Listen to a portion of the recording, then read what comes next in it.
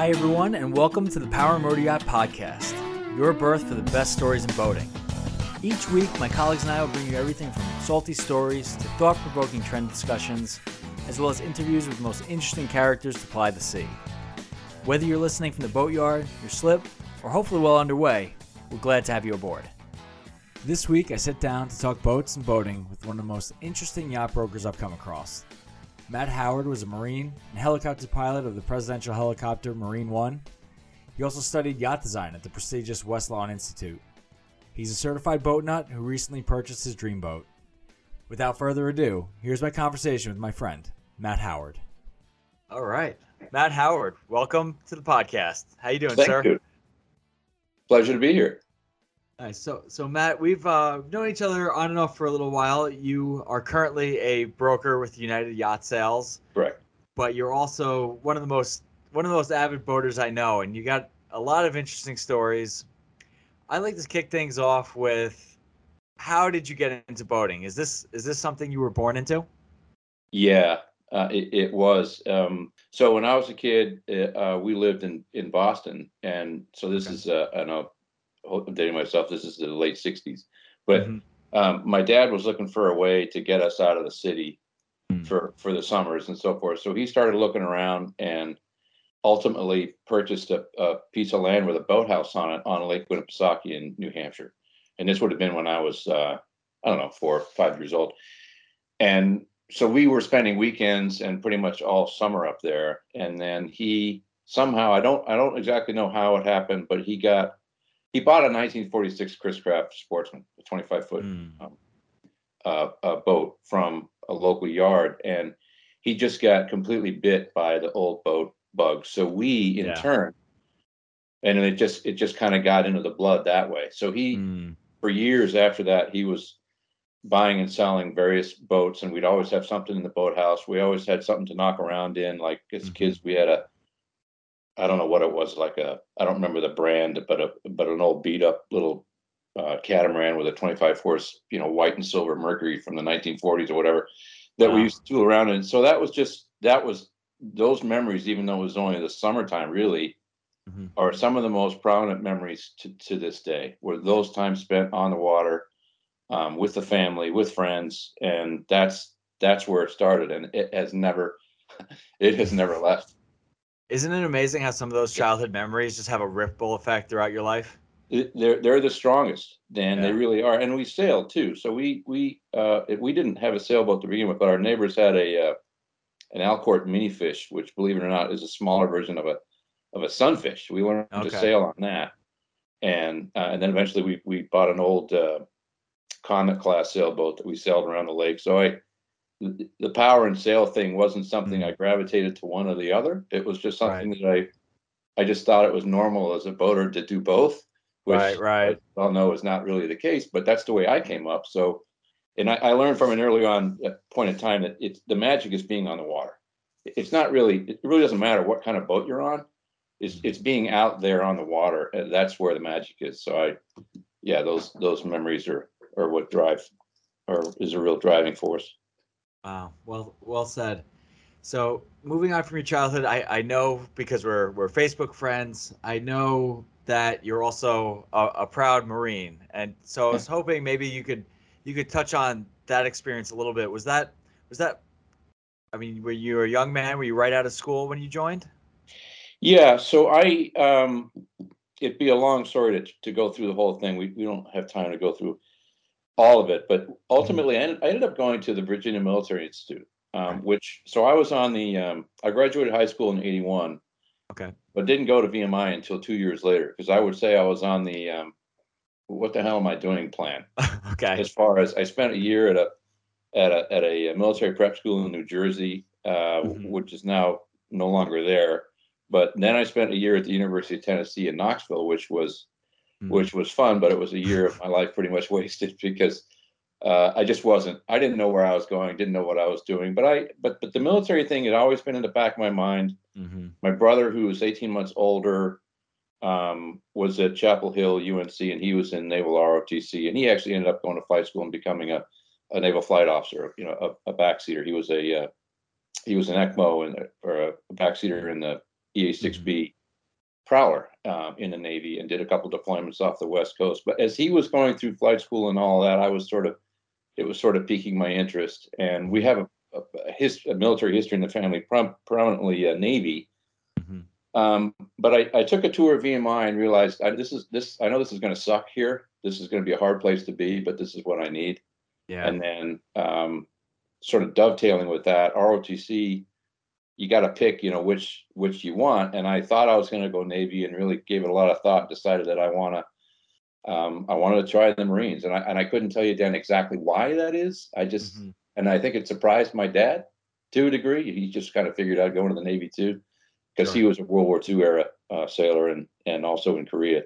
But that's I just ended up going to the Marine Corps, I think, because if I was going to test myself, I wanted to go the whole 9. I just wanted to do it and do it the hard way and see what happens. And the flying bit was in my blood. My dad was a private pilot, and my brother was in. So I just kind of gravitated to the aviation side. But long-winded answer to your question. So I was commissioned second lieutenant in the Marine Corps when I graduated from VMI in '87.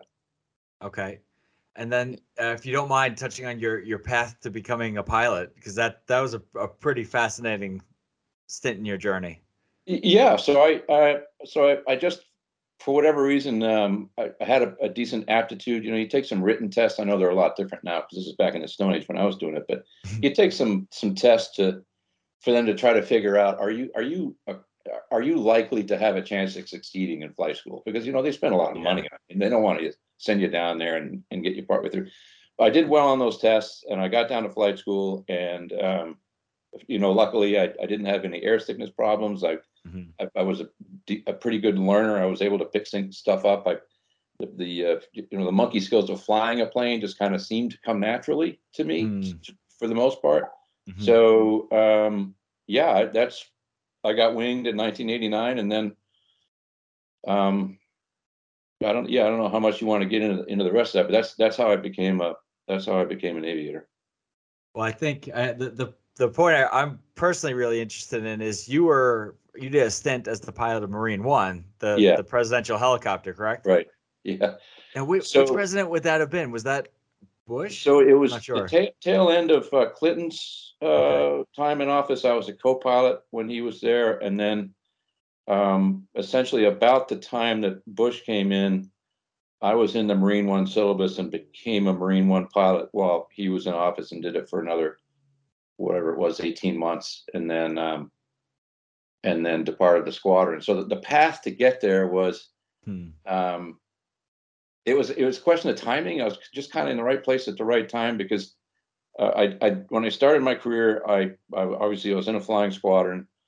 And then I went to the Marines have an aviation schoolhouse, sort of the Marines version of Top Gun is in Yuma, Arizona, and I was instructor there for 3 years. And then I went back into the fleet and to another squadron. And at that point, when I finished that tour, I was a young major, just promoted to major. And the things you're supposed to do are go to school, do some kind of ground job, do something, because the Marine Corps wants you to be well-rounded. And I had people telling me, you should do this and you should do that. But a long time ago, a mentor of mine told me, the Marine Corps is going to get its pound of flesh out of you no matter what you do. So do what you want to do. So I sort of ignored the professional advice, and I just wanted to fly. I really had no interest in doing those other things. And at the time, as a young major, my options were getting limited. And HMX, the Presidential Helicopter Squadron, I was in an ideal window to apply, because I had the requisite flight hours, had a decent reputation, and so I threw my hat in the ring and got selected to go there. But it was just a question that the timing was right, and my experience level was right, and that's how I got into the squadron. And that was in '99. Okay. Yeah, and then from there, it's just spending time in the squadron and getting used to flying multiple types of aircraft, which is something the typical guy or gal in the fleet doesn't have to do. But there are times when, because the two executive helicopters, the so-called the white tops, the 60 and the H-60 and the H-3, those aren't out in the fleet. So when you come into HMX, you have to learn how to fly those, which takes a little while. but long story short, a couple years into the squadron, I just gravitated on through and became a Marine One right before the last. I guess it's the last 2 years, and spent the last 2 years in the squadron doing that. Wow. That's pretty amazing. I know it's you're humble, but that seems like an amazing honor. It was an amazing honor, and I don't belittle that at all. It was a tremendous tremendous privilege and an honor to do that. And one of the things I remember is when one of the first times President Bush came aboard, he said, I said, he comes into the cockpit briefly, and I said, "Welcome aboard, Mr. President." He said, "It's my honor." And I thought, wait a minute, no, no, it's our honor to Yeah. do this, but it's just it was an amazing tour. It was an amazing time. Lots of travel. 9/11 was a very hectic time, as it was for everybody, not just us. But I loved it. I really thrived on it and enjoyed the time doing that. And it helped that I was still single at the time, so it didn't matter. Whatever. You got a call. You're going to Egypt tomorrow. Okay. Yeah. Because you always have a bag packed, and you always have your uniforms ready to go. So you're basically at the whims of the White House's travel schedule. And you really never know what that's going to be from 1 week to the next. So you just sort of react. And so it was mostly a lot of fun. Sometimes not, but mostly a lot of fun. So that's amazing. It sounds like an amazing part of your story. And one of the things I wanted to ask, it seems like how did that experience prepare you for your current role as a broker? I mean, I have to imagine you don't get nervous when showing somebody a boat. I mean, when you had such a stressful, such a high priority job, it's like, oh, I got to travel to Florida. I mean, that must be nothing for you. Well, that's it's interesting you say that. I'm not an extrovert by nature. Okay. I would rather get my teeth pulled than go to a cocktail party where I really don't know anybody. But if it's about boats, I'm in. I'm okay, since that upbringing as a kid. But becoming a broker wasn't really something I had envisioned. But I knew that halfway into my Marine Corps career, about the 10-year point, I knew that. Well, I wanted to get out at 20 years and go do something else. Because God bless them, the guys and gals that stay in 30 years or more. I mean, by the time they come out, they look like they're 80 years old, and they've just been. It's just, and I didn't want to become that person. I wanted to go do something else. I knew it was going to be boat related. Okay. I didn't know what. Actually, I studied yacht design and naval architecture. I was with the Westlawn Institute of Marine Technology's yacht design program, and I toiled away at that for probably 6 years, and it's all by correspondence. Wow. It's all self-paced. And I got halfway through the program, and then I realized I'm basically 90 days out from leaving the Marine Corps, and I'm thinking, what the hell am I going to do? Here's the date that the Marine Corps no longer pays me, and I really don't know what I'm going to do.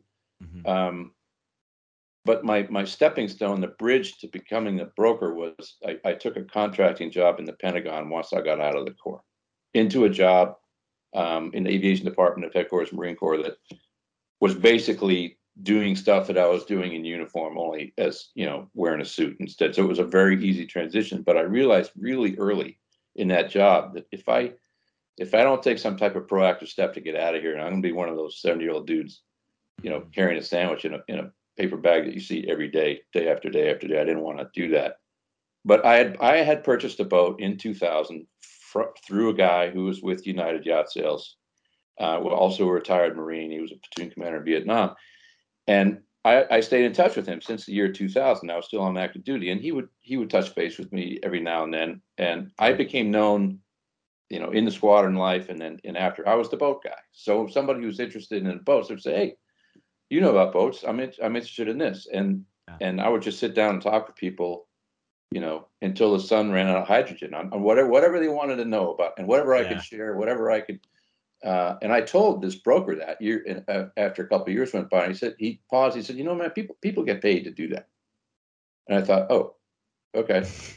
So maybe this whole idea, but sales, I couldn't envision myself in being in the sales business. I'm just not. I just didn't really feel like I was that type of guy. But then Yeah. As I'm toiling away at this Pentagon job, the biggest fear, Dan, was how do I just walk away from a paycheck and go into a commission only life? I mean, that's a big leap. And one morning, my wife came down, and I was sitting there in my suit, and it's dark out, and I'm going to a job I don't want to go to. And she said, defense contracting, it seems to be a pretty lucrative way to be unhappy. And I thought, wow. Well said.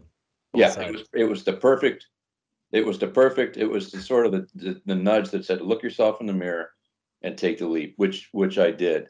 And I started doing it part-time in 2009. And so now I was getting ahead of myself a little bit, but I came on with United Yacht Sales in 2009 and have been with them ever since. And, but getting back to your question, which was like a half hour ago, nothing about being a pilot really prepared me for becoming a broker, but what did was just a lifetime in boats. So Okay. when I became a broker, I was 45, 46 years old, a little older. And I think it was just kind of a natural transition for me to get into something which was a passion for me since I was a little kid. If I can help other people get into this life, then sign me up. And I really did some soul searching about, all right, what is it that I'm really trying to do in this business? And I really thought about that for a long time, and I came up with it. And simply put, I'm in the business of helping people create the best memories of their lives. And when you put a person or a family into the right boat at the right time, as long as they're fully prepared, they know what they're getting into, and they're not over their head, financially or otherwise, that's exactly what happens. And I don't know how to put a price on that, but when all that stuff comes together, and that magic happens, I just would rather be doing nothing else, because it's a very special. I mean, your lifetime in boats yourself. There's something very special about being out there, and to tap into that in my life history and becoming a professional broker and helping other people get onto that path. It's tremendously rewarding. I love it. That's amazing. I mean, such a good answer. And I know I don't know you terribly well, but I know that that's true. I know you're not a guy that's into the hard sell, and I can tell you're somebody that really is selling the lifestyle. That's the biggest probably arrow in your quiver, I would think. That's exactly it, and I've had this conversation with a lot of people who, what I learned early on, and just when people are, well, maybe I'll become a broker too. It sounds pretty lucrative, and I said, well, understand something. No one needs a boat. Good point.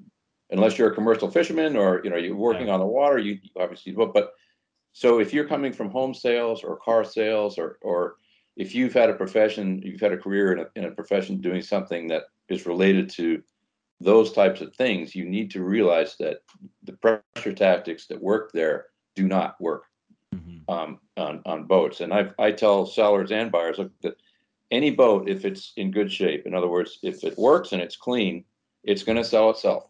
And if it's priced right, it's going to sell itself to the right person at the right time. And any amount of pressure, if you don't make an offer, you're going to lose out, this and that. No, that just doesn't. Fundamentally, I don't think that's correct. And more to the point, that's not my style. As you sort of discerned, there's no reason to push people or to try to use pressure tactics. And along that lines, I take whatever time it takes. If somebody comes up to you at a booth at a boat show, if they say, I might buy a boat one day, what can you do for me? I think, well, okay.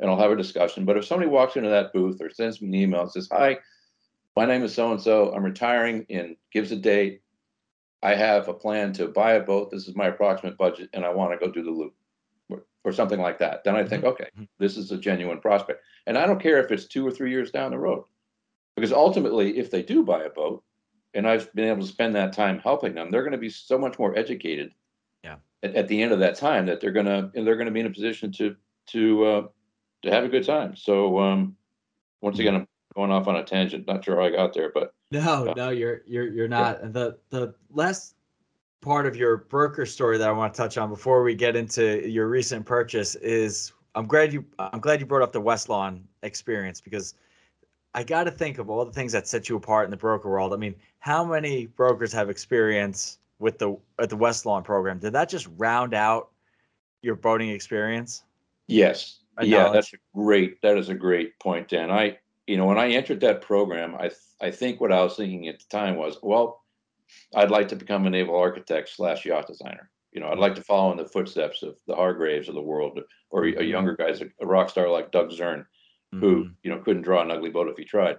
Mm-hmm. Those were sort of people that I really looked up to, and I love the blend of art and science that goes into a boat. I mean, you can make a boat that's tremendously seaworthy and the ugliest thing you've ever seen, Sure. and you can make a boat that's beautiful, Yeah. and doesn't perform worth crap because it's just not designed right. So yeah, so that I did get far enough along in the program to understand the basics, both sail and power.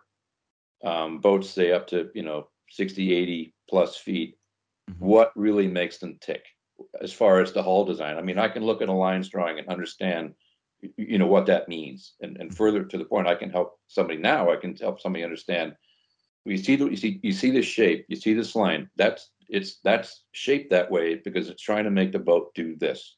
Mm-hmm. Meaning the boat's going to be good at this, but it's not going to be good at that, or whatever. Just for an example, but yeah, it's a great point. And having that knowledge of hull design and both sail and power, when I go look at a boat, I mean, my mind already has a pretty decent idea of what that boat is about, what it's good at, what it's not good at, and puts me in a better position to advise, to educate, and just answer questions from a potential client who's maybe going to go look at that boat, whatever. So yeah, I didn't plan it that way. There's what you plan, and then there's what happens. But this is all part of my plan. I'm going to study naval architecture, and then I'm going to stop and I'm going to become a broker. And that's not how it worked out. But in retrospect, yeah, very, very helpful. Okay, I think your brand is authenticity. I mean, you clearly love boats. You are, like you said, a boat guy, and that you understand boats.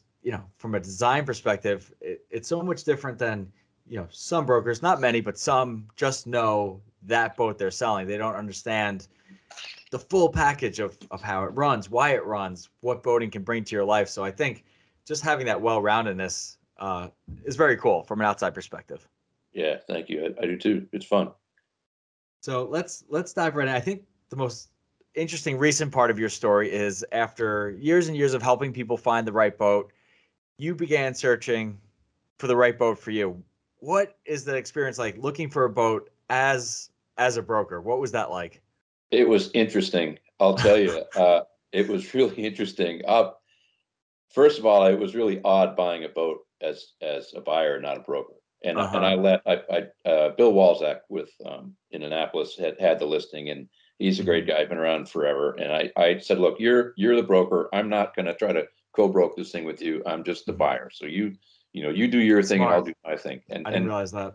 he did a great job. We had a smooth transaction. It was difficult for me not to put my broker hat on, but having the knowledge that I had just made me a better, more informed client buyer. Right. But getting back to your question about how that happened, so we've had a boat for 20 years. I bought a Donzi 33 in 2000, Wow. which has Nice. been a fantastic boat. I've trailered that thing from as far south as Sarasota and up to New Hampshire, back to Lake Winnipesaukee. It's been out to Kentucky, because that Donzi crowd is a pretty is a fun loving, tight crowd, and they hold these rallies and so forth. Anyway, we've had that boat for such a long time and had such a great time with it. But now, we're not interested in doing poker runs anymore. We have a dog. We've got this wonderful 6-year-old golden retriever over here, and the boat's just not suitable for a dog like that. And it's just and not just because of that, but because wouldn't it be nice to step on a boat that had, I don't know, air conditioning?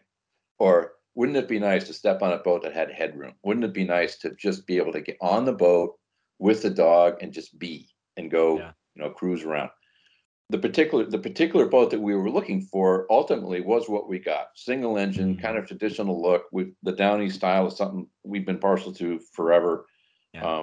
And so that was sort of the type. But when I saw this particular boat, this Wilbur, I thought I think I'm out of my mind, but I think we're going to make a run at this boat. And Darcy and I talked about it, and the two things about it that really went against professional advice that I've given people for a long time is that the boat's 40 years old, 41 years old. Right. that's not a red flag, but it's okay. Do you know anything about that boat's life? And if the answer is no, then there's an amount of risk there that you have to mitigate or at least understand. And then secondly, I've always told people this bright work, all this varnish is beautiful, but if you buy something like this, you're a prisoner to that for the rest of your life, or you pay thousands and thousands of dollars every year for somebody else to do it. Sure. And so this boat had both of those things, went against Uh-huh. both key tenets of professional advice I've given people over the years. But there was something about this particular boat that when we saw it, we both came to the conclusion pretty quickly that if we don't make a run at it, we're going to be sorry. And so I'm glad we did. And it's just so I get it straight, it's a 1981 Wilbur 38. Correct. Okay. Yeah. And Wilbur is a company that's been in business in Southwest Harbor, Mount Desert Isle since 1973. They haven't built a ton of boats, but they've all got the same DNA. It's the lobster boat hull. Think, Jarvis, Newman, Duffy, all the same sort of basic DNA. We were really a big fan of the single diesel, and this one's got the original two-stroke Detroit in it, which is naturally aspirated. So, yeah, 40-year-old engine, you're rolling the bones a little bit on that, but it's not turbo. There's nothing fancy about the engine. Any mechanic that knows one end of a wrench from the other should be able to work on the boat. It's not a complicated engine. Yeah, so but that whole DNA, that aesthetic, and that design is really what made us gravitate to the boat. Okay. I wanted to ask a little more about the timing, because I don't need to tell you, it's an interesting time to buy a boat with demand being like insanely high. Yeah. Like you said, you had the Donzi. Why now, if you don't mind me asking? So we're facing some health issues, specifically for me, that have made us really sort of refocus and reevaluate. Okay, what are we waiting for? I'm 58 years old. That's not old by any stretch. I don't feel old. But so the plan was initially, because we have been looking for a boat like this, but we didn't really have a timeline on it. The idea was this nebulous plan. Okay, we're gonna get the Donzi to a point where she's ready to sell, which she basically is now, just needs to be de-winterized and cleaned up. Yeah. And then go look for this other boat. But the health issue, sort of made us think, well, maybe we don't wait. Because it's not like, I mean, Donzi was paid for a dozen years ago. It's not like we're financially, that's not the issue. It's just who wants to be a two-boat owner? Sure. Well, we don't necessarily want to be a two-boat owner. But as you say, in this market, if something comes up that you're interested in, if you hesitate, you're probably going to lose it. Good point. So that's the why now piece of this is the health, and then just what are we waiting for? Even besides that, let's enjoy the type of boat that we want to be on, and again, the sense of urgency was, and I hate telling people this as a broker, but I say if you're really interested in that listing, you got to go see it, and if you're interested in it, get it on contract, because if you don't, if it's a decent boat in good shape, it's going to be gone. Yeah. The inventory right now is so depressed. Right. The bottom dwellers, the boats have been on the market 7 years. They're all still there, but the boats that come up that are old or new, newish, that are in good shape, yeah, they just don't last. So all those factors together made us make this crazy decision to buy this boat that's in Sarasota, Florida, and eventually get it up here to the bay. I mean, that's amazing, and isn't it kind of that mentality that you think is also in part driving the big surge? I mean, I certainly thought when the pandemic started, we saw that initial surge, that first summer, kind of during that lockdown phase. It's like, all right, this is just people pent up looking for a safe activity. But now that we've seen it continue to just be insane right now, I feel like that seize the moment, don't put life on hold, philosophy is really widespread, which is nice, I think. I think it is too, and it as you say, it hasn't stopped. I mean, demand is still there. I think people have gotten a taste of the freedom that being on a boat gives you, especially if you're, in terms of the whole pandemic and so forth. There's no better way to social distance and all that stuff being out on a boat, but it is. I think it's that pent up demand and people sort of recalibrating what is important in our lives. Right. It's paying the bills. It's taking an occasional vacation, but what about that boat? What, even if we don't really know what we're doing, let's go find somebody that knows what they're doing and help us get into this. Because if we don't do it now, when are we going to do it? And I think that continues to this day. I think it's going to continue that way. And the problem is, I mean, it's a good problem to have, but the problem is as an industry, we're not really, really great at the follow-up and the service and making sure people are being taken care of. I mean, we've got so much growth to do in that area, but, and, production wise, it's tough for manufacturers to keep up. It's tough for dealers to keep up, but yeah, that demand is there, and I don't see it going away. Right. No, I completely agree.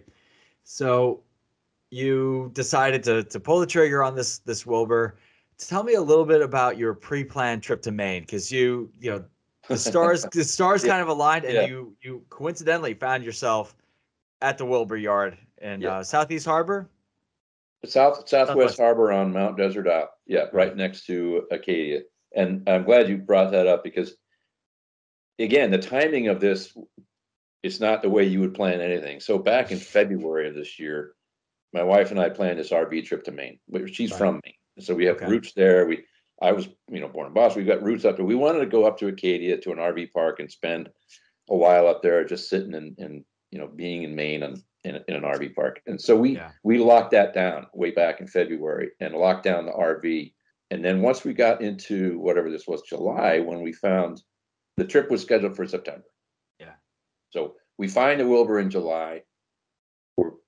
We get it on contract. We buy the boat, and with this whole realization that we're going to go do this RV trip, which we didn't cancel because the RV was pretty expensive and not refundable, not completely refundable. So we're gonna go do this trip and just we'll figure it out. And we get up there, and Darcy's looking at stuff to do, and she's looking at this map, and she goes, "Oh, Wilbur." And I said, "What?" And so I have to fully admit to you and anybody who's going to listen to this, my embarrassment as a professional yacht broker, not knowing that Wilbur was right there, probably 10 miles from where our RV was sitting in Southwest Harbor. Amazing. So I called, and John Cashmar, who's now the owner of the company, Lee Wilbur, sold the company to his daughter and son-in-law John. Okay. 20 years ago. So he's been running the company since. And I called him up and I said, "Hey, so I just bought a Wilbur." He said, "Really? What is it?" I said, "It's a 1981 38." He said, I can't remember exactly how the conversation goes, but he said something like, "A Flybridge?" I said, "Yes." And there was a pause for about 5 seconds, and he said, "Oh yeah, we built that for Mr. Bruch." So I mean, that level of intimate knowledge of his product line, and the fact that that they're not a mass production builder. Every build is, I guess, pretty much semi-custom. But he knew right away. Oh, yeah, he knew the boat, and so now he's finding out that, okay, so you're the fourth owner of the boat. And I said, "Can I come and visit, just to visit you guys?" He said, "Yeah." He said, "Give me until tomorrow to see what files we have on the boat." So I showed up the next day, met John. He was very, very, very generous with his time, and we go up to his office, and he pulls out this aging yellowed manila folder that's about 3 inches thick, and plops it down on the desk. Wow. He said, "Here's everything related to the build of your boat." And I was just absolutely gobsmacked at this. And I had to include, there's drawings in there, and this goes back to the whole Westlawn thing, and having an appreciation for. So I have pictures of them, but I have a couple of pictures of. There's two drawings. One is there's a profile and accommodations plan, which is in the design spiral. You have a buyer, you're building a boat for him. You want him to know what it's going to look like before you get too far down the road. So this profile and accommodations, you draw that up and you present it to make sure that, yep, that's what he wants, and we're moving forward. But this drawing was done in 1980. I mean, it's all done by hand. Right. And a competent designer draftsman could do a drawing like this in 3 or 4 hours, probably. I know it would take me, days to do a drawing like that. But just being able to see that in this file, and there's handwritten letters, there's type letters, there's bills of material. It was just, I was just in a candy store looking through this thing. Absolutely fascinated by it all. What a boat nuts dream to get all that, original, authentic paperwork. I know you must have totally geeked out. Oh, I did. I wanted it. And John said, "I can't give this to you." I said, "No. I know that. But I'm just, I'm leafing through this file, and there was another drawing that included color. So it was a color edition. Today you do 3 clicks on a CAD program, and here's your boat as it would look in Fiji at 1600, the sun's going down with the palm trees in the background. There was none of Yeah. that. So Yeah. they put together a color rendition of a profile drawing Right. because the buyer wanted it mostly white with green boot stripe and some accents on it, and so they drew it up and did it in color so that he could see. All right, this is what it's going to look like. I have a picture of that one as well. So yeah, that whole impromptu thing, but that it sort of, you don't plan that stuff to happen, but it was another one of those things that made you think, yeah, we were supposed to buy this boat. Wow, I love that. I love that. So now, so you took the boat from Florida up to its home in Maryland, and is Yep. that where the boat's home base will be, the Chesapeake? Yep, Chesapeake Bay in a little town called Deal. It's just south of Annapolis on the western shore, but it's very convenient to us because it's a great yard where the boat is. Mm. One of the things about being a broker and spending a lot of time in the Mid Atlantic is going to a lot of different yards throughout, on the Chesapeake Bay, and this place, is Harrington Harbor, is just it's just a really first rate place. Plus, it's the shortest drive time from where I'm sitting right now to get to the Chesapeake Bay, so it couldn't be more convenient as far as location for us. So that's where the boat will stay. Okay, and then what, if you don't mind me asking, what are the goals for the boat? Are you, long summer cruises? You want to stay more in the Chesapeake region? Any grand aspirations? Well, the grand aspiration would be to cruise it to Maine, Nice. and let it be in its home waters for a while, because Cool. I would love to do that. And in fact, John Cashmar, he said, look, in 2023, we're having our 50th anniversary and we want to do an owners Cool. gathering. And he said, you need to cruise that boat up here. And I said, well, yeah, I mean, sounds great. Let's just peel off 4 weeks on the calendar and say, yeah, we'll get it up. It's an 8 knot boat. We're not going anywhere Right. quickly. And I would Right. absolutely love to do that. And Darcy would love to do it. Yeah. It would be a dream trip. And the boat, to be able to see the boat in its home background would be just Mm-hmm. incredibly cool. Because when I Yeah. saw it in Sarasota, I said, "What is this thing doing in Sarasota?" And I mean, nothing against Yeah. Florida. It No, you're looks right. so out of place down there. Yeah, I you're mean, right. it would look great wherever it is, but it just seemed like it needs to go north. Let's. Yeah. So that would be like the gold watch plan. Let's do something like that. But in reality, we're going to do just a lot of, at least initially, just a lot of cruising in the Chesapeake Bay. And Okay. how it's such a rich cruising destination. You don't have to Really go is. far to see new Yeah. things every weekend on the bay. Mm-hmm. Particularly when you get into the eastern shore and up to Choptank and away from some of the more populated areas. There's so many things to see and do. But as far as the plans for the boat, I really don't have any plans for the boat other than to keep her unmolested. In other words, not do Mm-hmm. anything radical to the boat, and just Mm-hmm. Mm-hmm. I view myself as a caretaker at this point of this boat. Yeah. It just needs to be looked after. I Right. can't own it forever. It's going to pass on at some point, and I want to pass on what was passed on to me and keep it as original. God willing, the creek don't rise, as long as the guts and the internals of the boat are still good. Yeah. Uh, the engine and so forth, to just keep her that way, and keep up with the bright work, Dan. That's my plan. Keep up I with know you're gonna have your hands full. I don't need to tell you the. that. That's Here's Rebecca Whitman's. the Brightwork Yeah. Companion, So a the classic. funny thing about that is, as kids, we did the sanding and staining on, if Mm-hmm. we were refinishing a boat. As kids, we were allowed to sand, because there's not a lot of talent there, to sand, as long as you go the right way and everything, and then stain the boat. But my mother was the varnisher. Nobody else Mm-hmm. touched the varnish brush. So now I feel like, okay, the mantle is finally passing on, and I'm going to be Yeah. the one, Yeah. nervous with my brush and the varnish. But yeah, keeping up with that will definitely be a labor of love.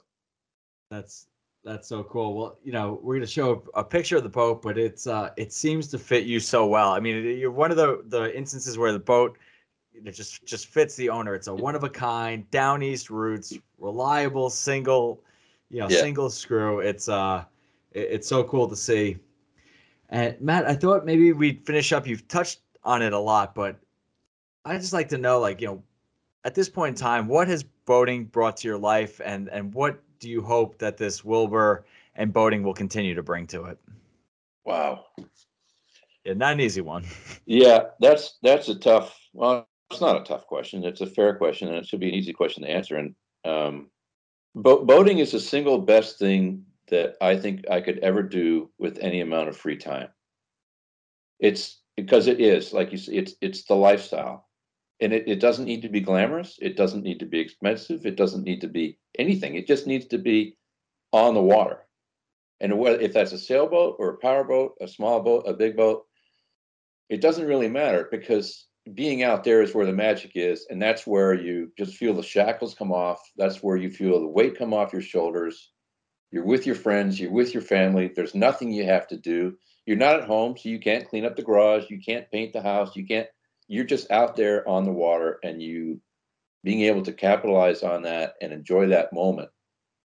Since I was a kid, that's the best memories of my life. And I don't think that's ever going to change. So the Wilbur for us is just a continuation of that gift, that the gift that keeps on giving of being on the water. It's just a latest iteration of us being able to go do that in a boat that fits this period of our life. That's really well said, Matt. And I think a perfect segue to wrap up here. It's been really fun talking boats with you and looking at some of your pictures. I hope we run into each other at a boat show, or at least on the docks, and we can continue talking boats. This has been really fun, Matt. Been great for me, Dan. Thanks. All right, I'll talk to you soon. I'll see you out on the water. All right, cool. See you out there. Thank you for listening to the Power Motor Yacht Podcast. If you enjoyed this episode, please do us a favor and leave us a review or rating. Or you can share us with your friends on social media or on the VHF. Anywhere you spread the word means a lot to us. Thanks again, and until next time, we'll see you on the water.